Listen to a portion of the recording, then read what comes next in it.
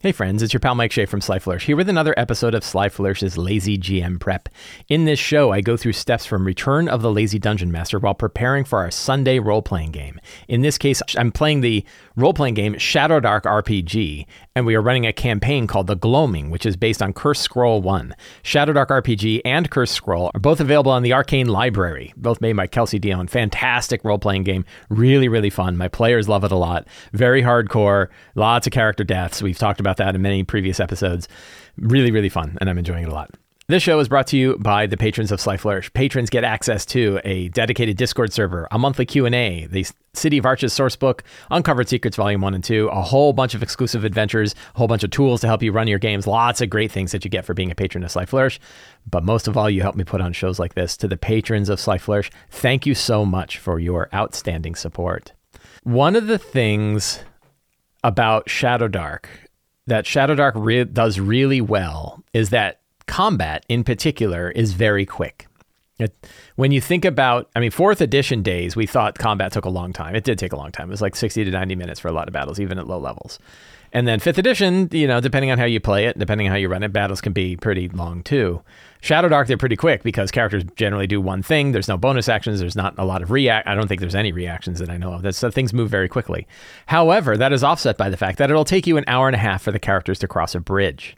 And that's what happened in the last session's game. Now, you can enjoy that hour and a half discussion of various plans for crossing a rickety wooden bridge.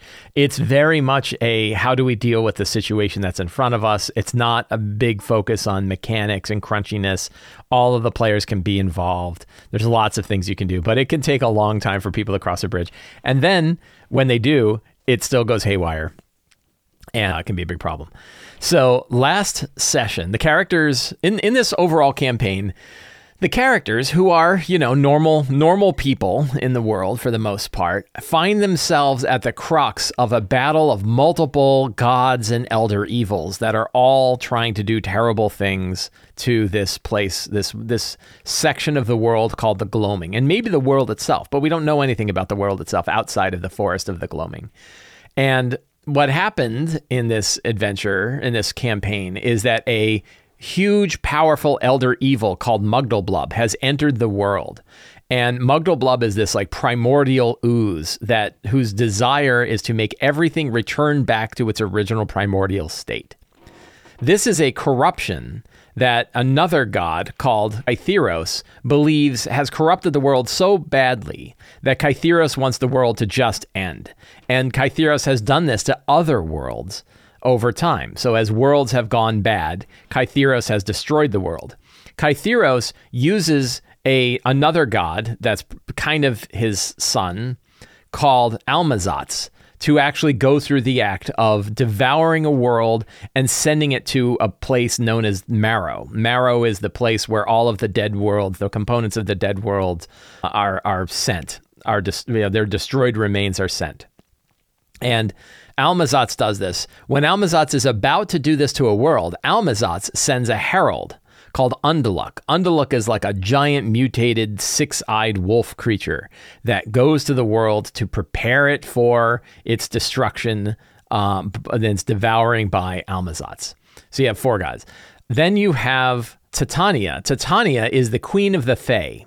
She, in the Gloaming, recognizes that there are lots of artifacts left in the Gloaming that are worth preserving. And she has sent many of her Fae creatures and also other creatures to go and recover these artifacts. And in return, she will let those creatures return to her to the realm of the Fae and avoid the destruction of the Gloaming, avoid the destruction of the world by Almazatz. You also have a sorcerer, a very powerful sorcerer named Haldren. Haldren believed, when this all was occurring, Haldren believed that he could stop this from happening, and started to recover artifacts that could do so. 2 artifacts in particular, one called the Well of Worlds, a portal that allowed people to enter from one world to another. And another one was a Sphere of Annihilation. And using both the Well of Worlds and the Sphere of Annihilation, these 2 super powerful artifacts could be enough to somehow stop, either push Mugdalblub out of the world, or convince Kytheros, Almazatz, and Undaluk not to devour the world. There's some focal point, some fulcrum there that these two artifacts can sit upon to perhaps save the world. You also have the Knights of St. Yudrith, who are sort of like anti-paladins that worship they're corrupted knights of a being known as St. Yudrith, who are scourging the land in an attempt to stop pretty much both. They think that they can stop this from happening, and by ending corruption in the world. Their goal is to end corruption in the world. Of course, they themselves are corrupted, and they murder a lot of innocent people in their process of trying to end the corrupted world. So they're not particularly good. So the characters find themselves in the middle of this, and many of the characters now they found towns and villages that were cursed by Mugdalblub with a thing called Mugdalblub's Curse, which essentially takes normal humanoid folks and turns them into oozes. And they found the village of Wardenwood was under this curse. There was another village called Aklakalik, which is a goblin village that was also cursed by this. The characters went and managed to get a piece of Mugdalblub, actual Mugdalblub, and went to a witch's hut, a witch that they had defeated earlier, and created an antidote to Mugdalblub's curse, which is actually a sentient ooze known as Crisper. And Crisper, the sentient ooze, is sort of an anti-Mugdalblub that can end Mugdalblub's curse. Now, that is another powerful weapon another powerful weapon that the characters have access to. So they brought Crisper to Aklakalik. They cured the goblins of Aklakalik, but the goblins said, yeah, but the world out there is still really corrupted, and we lost our bodyguard, a troll named Barbarog, who went down into the lower depths beneath the village of Aklakalik, and saying something about opening the portal or keeping the portal open or something like that. So the characters have now traveled down into these depths below in order to find Barbarog and bring Barbarog back so that Barbarog can continue to guard the front door of Aklaklik and keep the village safe. So, but that still brings up the larger question of where they want to go and what they want to do next, which is what we are going to talk about. So that's where things went. So the character, if we look at our Owlbear Rodeo, we're using Owlbear Rodeo. So I'm using Notion to do all my tracking of notes and campaign notes and stuff. If you want to learn more about using Notion for campaign planning, you can find a link in the show notes. I am also using Owlbear Rodeo as my virtual tabletop of choice. I love Owlbear Rodeo, and we have been using it for many, many games, but we've been using it for Shadowdark, and it works really well for Shadowdark.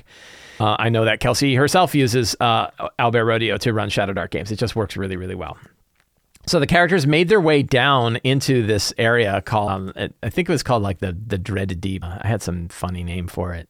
The Dread Wastes, but it's actually a forgotten temple of Shun the Vile.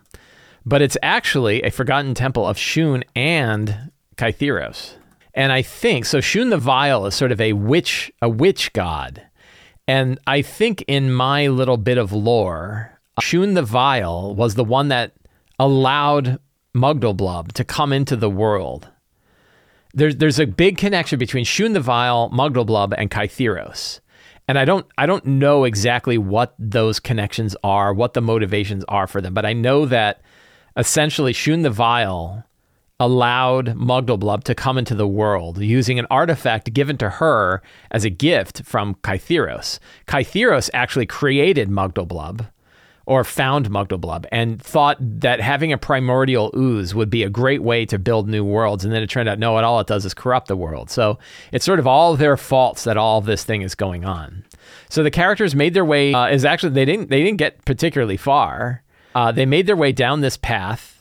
Let me my laser pointer here. They made this way down their path, walking around. When they got to the overhang, they found some like Grimlock-like creatures that have been living underground for a long time, speaking their own language and doing their own stuff, who were hunting a giant centipede. And they heard the battle going on between like the Grimlocks and the centipedes, and then the characters sort of got involved. They managed to convince the Grimlocks that they were not enemies, and battled the centipede and eventually killed the centipede and sent it off into the void. I think they managed to get a couple of like centipede fangs that they're now using as like poison short swords that have like a poison effect on them.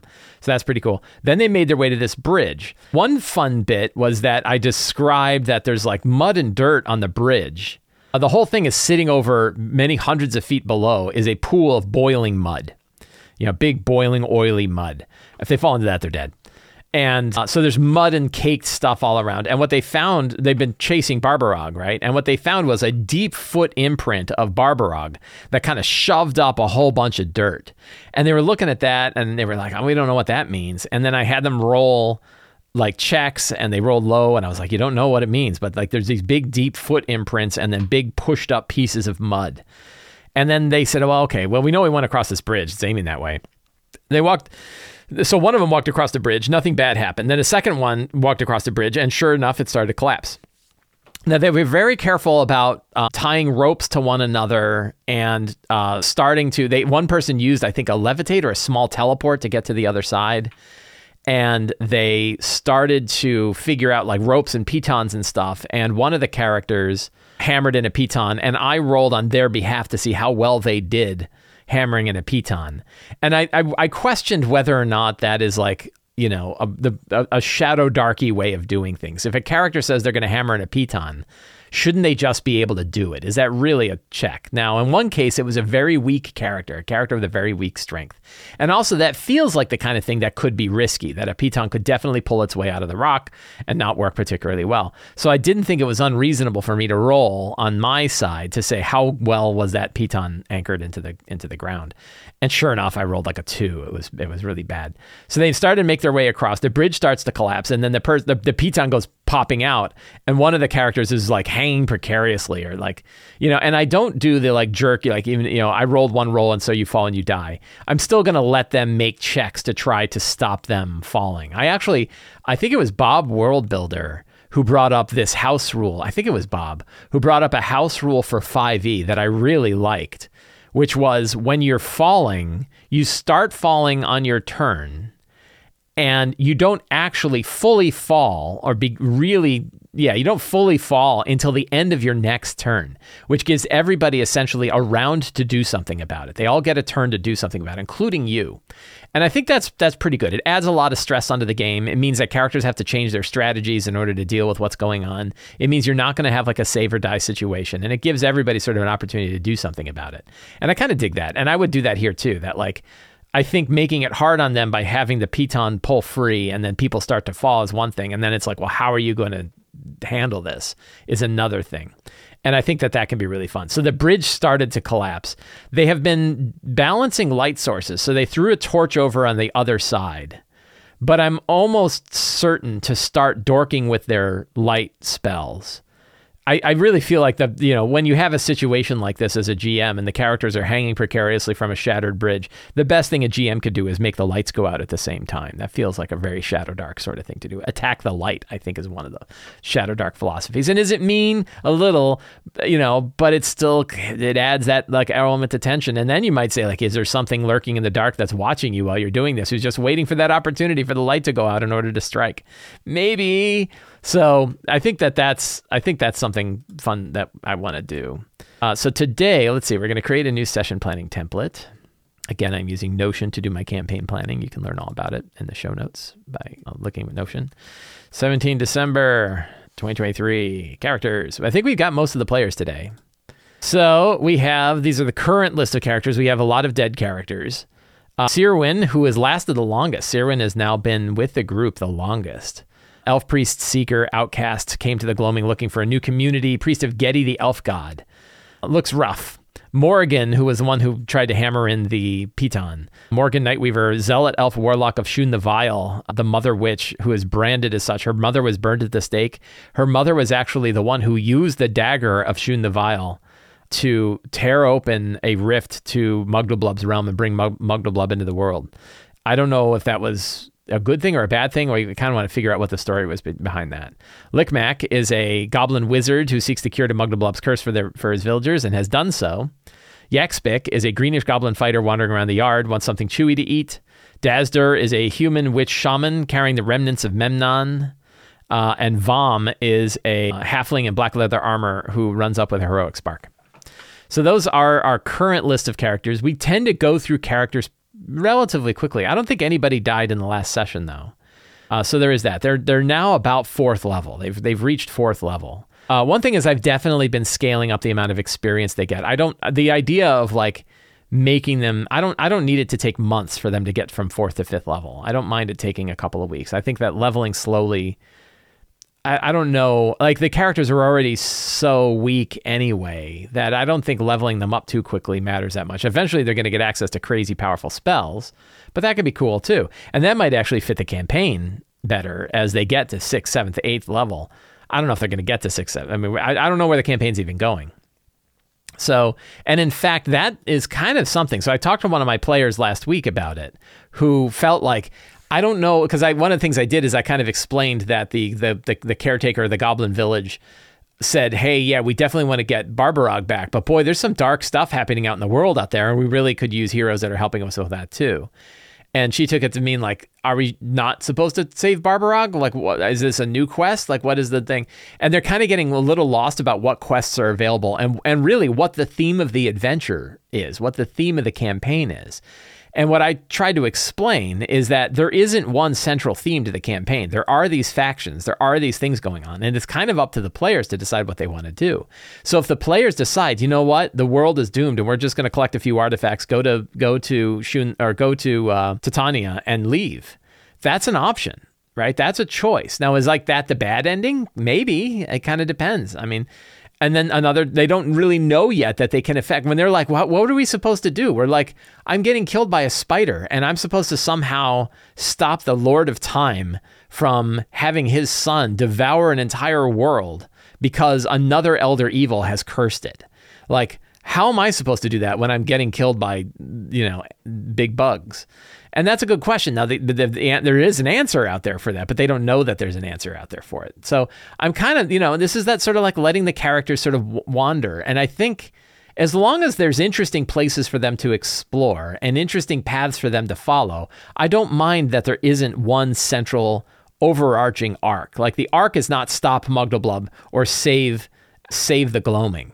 That's kind of their choice if they want to save the Gloaming. Like that, they can hang on to that, or they can just collect their artifacts and leave. And I think that's where the confusing bit was, that there's actually a whole path that they could follow in this that has nothing to do with saving the Gloaming and has everything to do with just collecting treasure and GTFOing. So I think that's an area where at least I know one player was kind of confused. Other players are probably like, I don't even know what we're doing. So, it's something to kind of reinforce, which I think I'm going to do a little bit more of and probably have like a conversation with the players. Say, hey, by the way, I'd like you guys to know. I don't think I need to do it right now because they know what they're doing right now. But once they depending on what happens with Barbarog, then their next steps is probably a good time for me to say, hey, here are the things that are laying in front of you, and here's some choices you can make. And I want you to know there isn't a right answer. Because a lot of times they're like, well, what path we should be taking. So why don't you just tell us? And I'm like, I don't know what path you should be taking. And I know that there are multiple paths, and you guys can pick which one you want to do. So that can matter. So the strong start is Collapsing Bridge and Attack the Light. And maybe something lurks in the dark. So a fun thing we can do, I think it can be kind of fun. This is one are we better improvising this or are we better planning it out? And I guess in the stage of let's focus our planning on the things that we really need to plan. I'll probably put this aside. But an idea is there could be a creature lurking out in the dark that's watching them. I can roll a random encounter to see how involved those creatures get. And then I think if I don't roll, I think it's you roll 1 on a 1d6 is when something happens. I could immediately roll and see if I roll a 1. If I roll a 1, they're going to get involved. If I don't roll a 1, they're still out there. They're just not getting involved.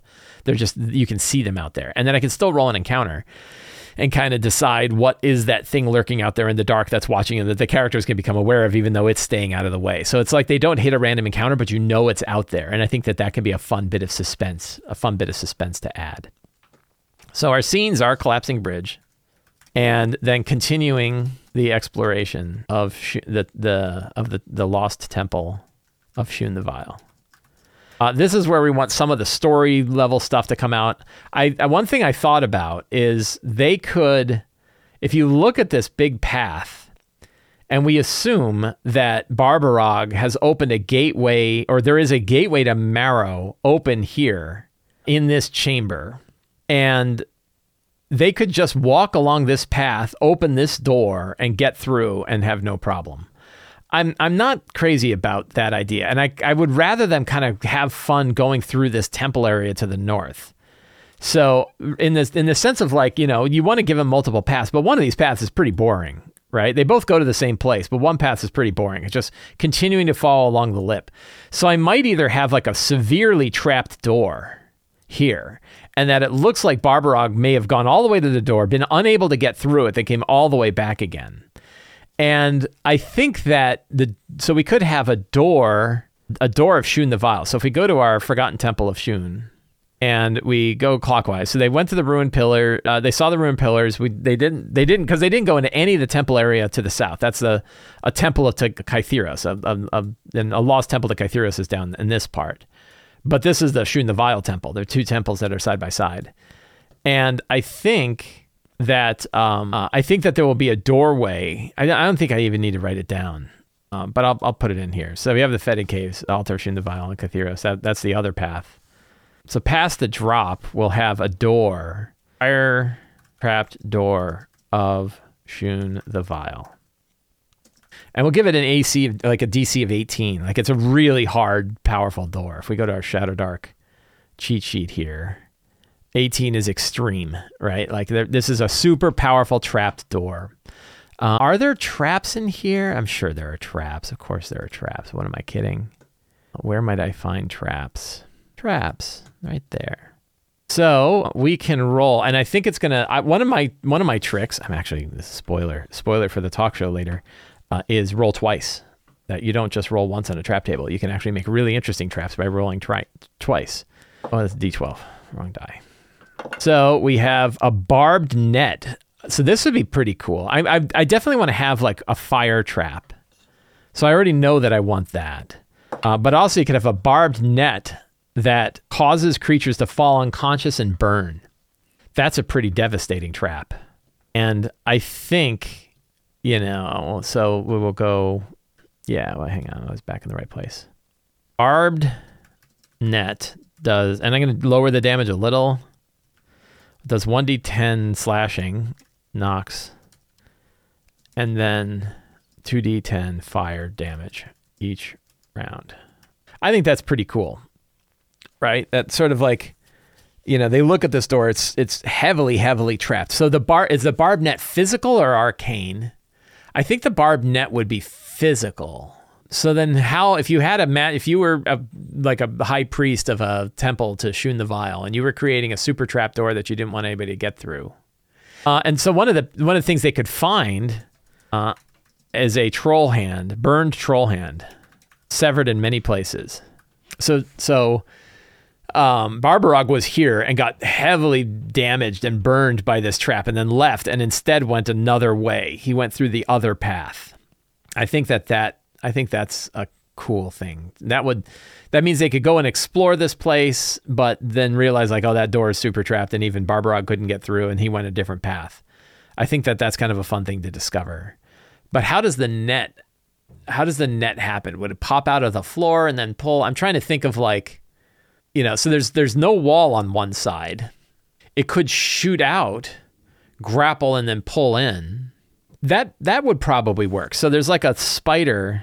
So in the image of the door is Shun the Vile holding a big spider and a candle. The spider's eyes, when you're looking at them, and the flame is burning. So they can tell it's like an active set. So that's pretty cool. And so what it does is the spider then shoots a web, grapples you, pulls you in, the flames go roaring around you, and then you're burning and you're dying. I think that's a fun trap, right? I kind of dig that. And it's super projected. Like they're going to see the hand of Barbarog there. They're going to know like, wow, this is really bad. They can decide if they want to go that way or they want to go another way. I think I'm going to project to them that like they can tell the arcane energy coming off of this door, whatever this trap is very powerful. And they can decide maybe that's not the right path. They can also try to get through, and maybe they do. And if they do, then they do, right? That's okay. I'm kind of shuffling them through the other path because I just think there's more interesting things going on that way. But they might get through. A DC 18 is possible. It's also possible you get freaking killed. That's up to them.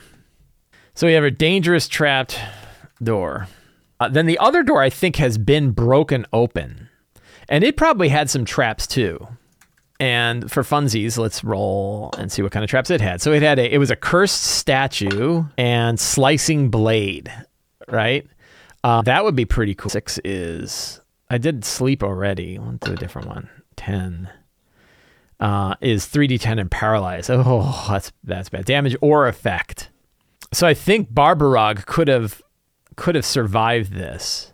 The door is shattered, and there's troll blood on the statue. So they probably would have seen the statue. There's a statue of Shun the Vile holding the same knife that Morrigan has, only it's like a stone version. There's troll blood dripping from the statue's blade. So they can see as they go into that central chamber there, that there's a statue there. It's this, visage, and it looks, so I think like Shun the Vile looks a lot like Morrigan's mother. I have Morrigan. It's Morrigan, right?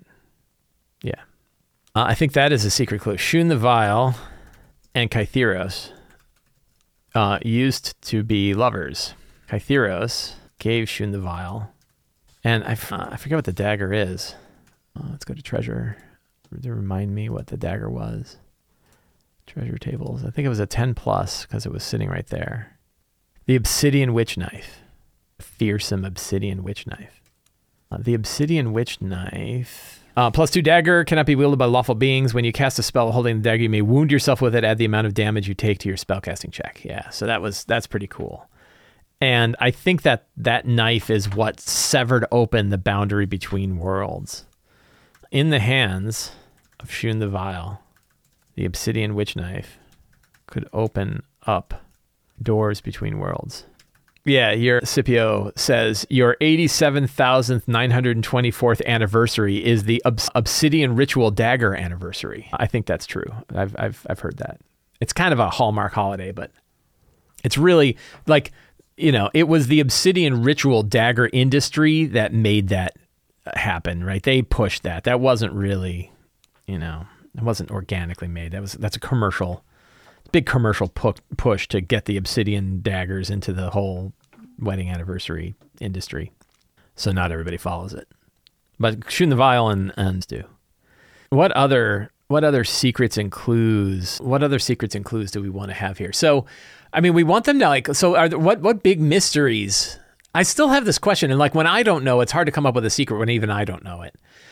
But what is it that causes Shun the Vile or Morrigan's mother, who looked a lot like Shun the Vile? Are Morrigan's mother and Shun the Vile the same? I don't know. I don't know about that. What caused Morrigan's mother to open up the world, to open up the portal between the Gloaming and Mugdalblub's world? And a question could be, why was that a good thing to do? That's the interesting question. And I don't know. I think that Shun the Vile, Kytheros and Shun the Vile visited many worlds together, using the dagger to open up, using the witch knife to open up any portals. Kytheros and Shun the Vile together discovered the world of Mugdalblub. Shun the Vile believed they had gone too far and simply devour every world it could, if not stopped. Kytheros thought Mugdalblub, being the primordial ooze. What did I just do? There we go. Could be used to create all new, fantastic worlds. They were both right. I think, is it possible?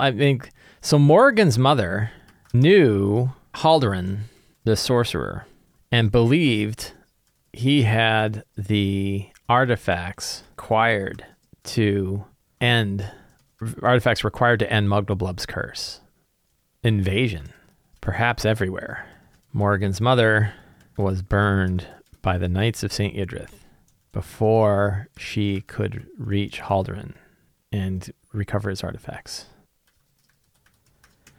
That's 10 good secrets. And those are all things that, in this temple of Shun the Vile and Kytheros, that they could learn. That's all pretty good.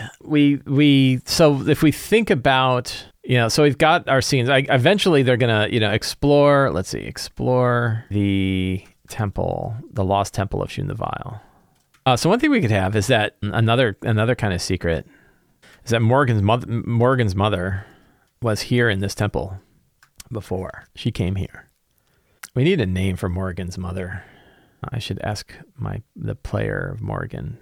We'll make an NPC card. I already have one. Cool.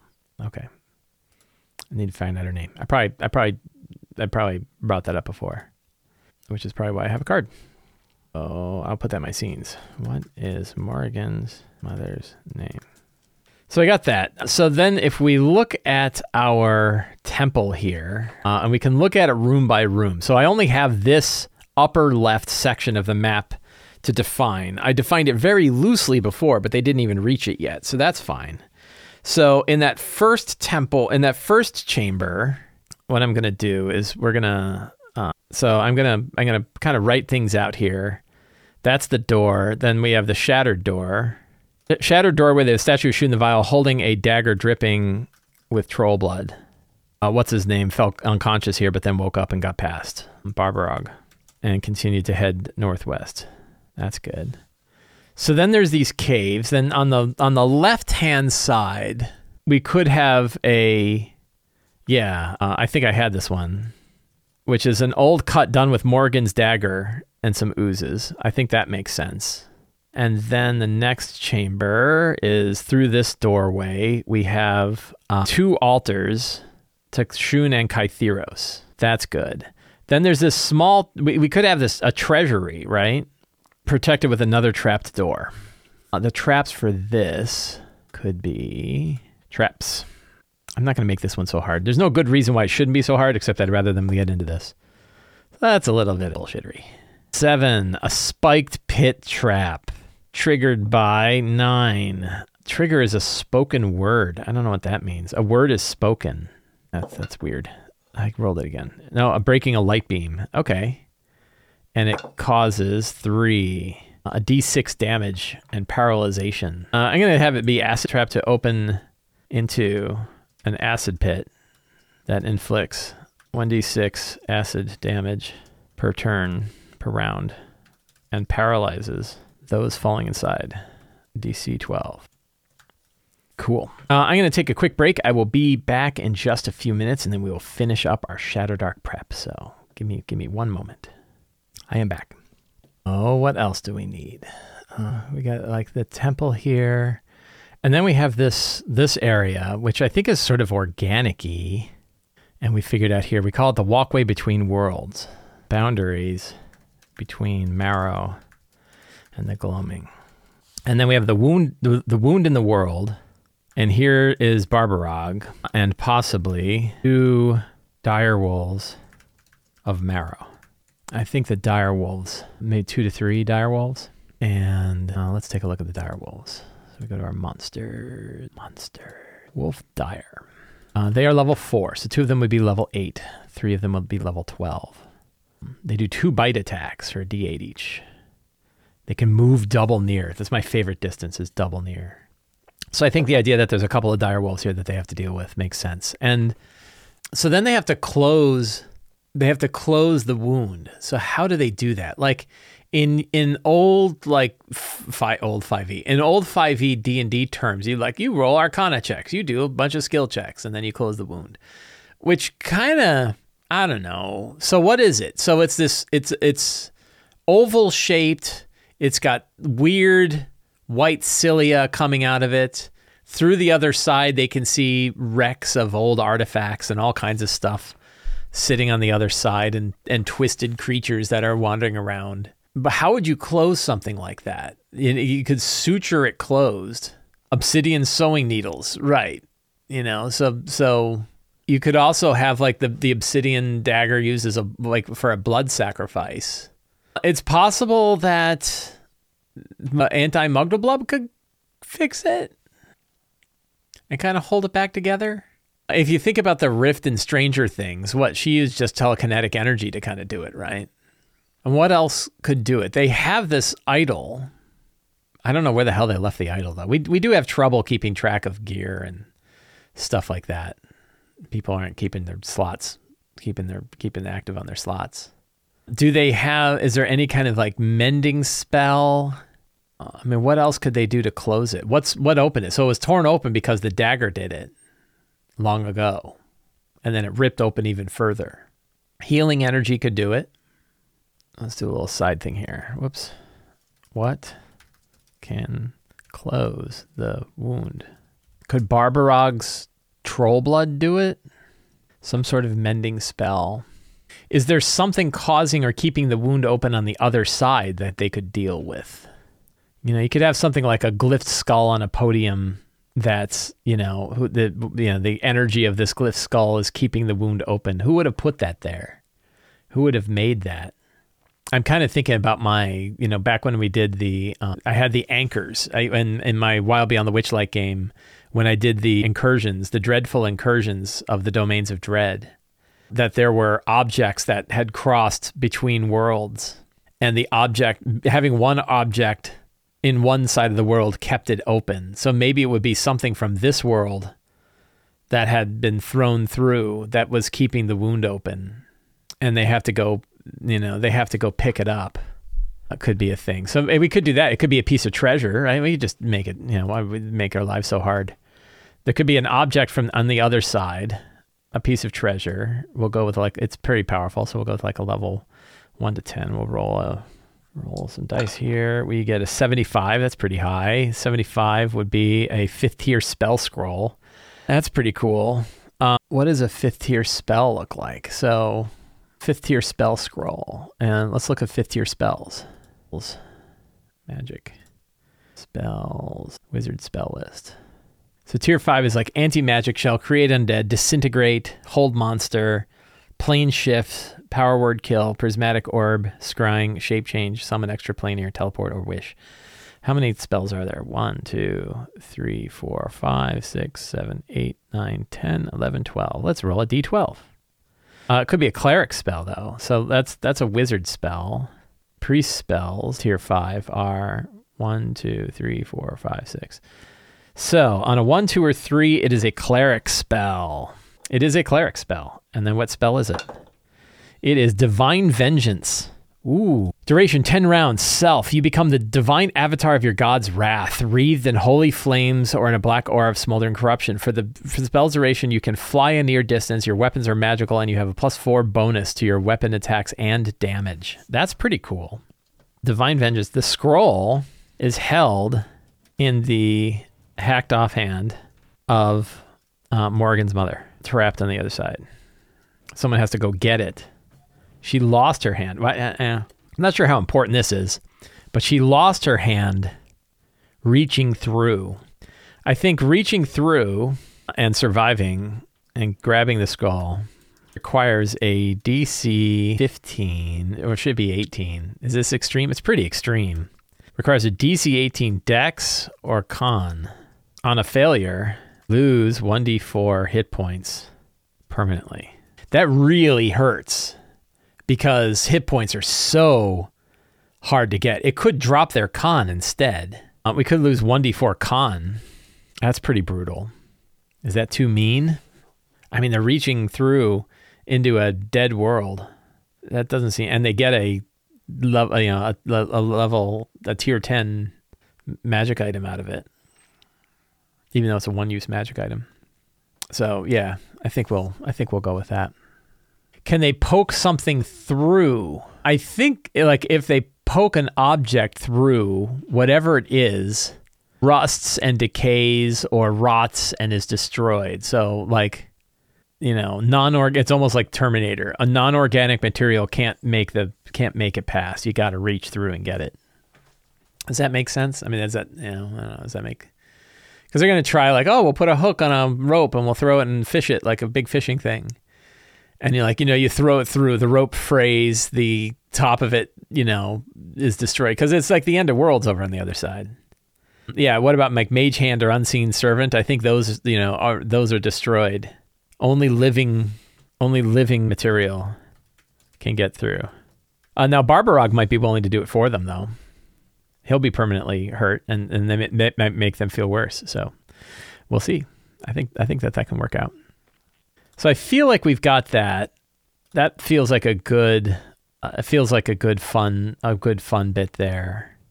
Is there any other? So is Barbarog? I think Barbarog has just overtaken as like energy is flowing out of the portal and into his eyes, and he's sitting there looking at it. And I think if they wait too long, the wolves will eat Barbarog. But I don't think they're going to have to fight Barbarog. I don't think I'm going to have something where they fight Barbarog. Unless they purposefully attack him, I don't think they'll fight him.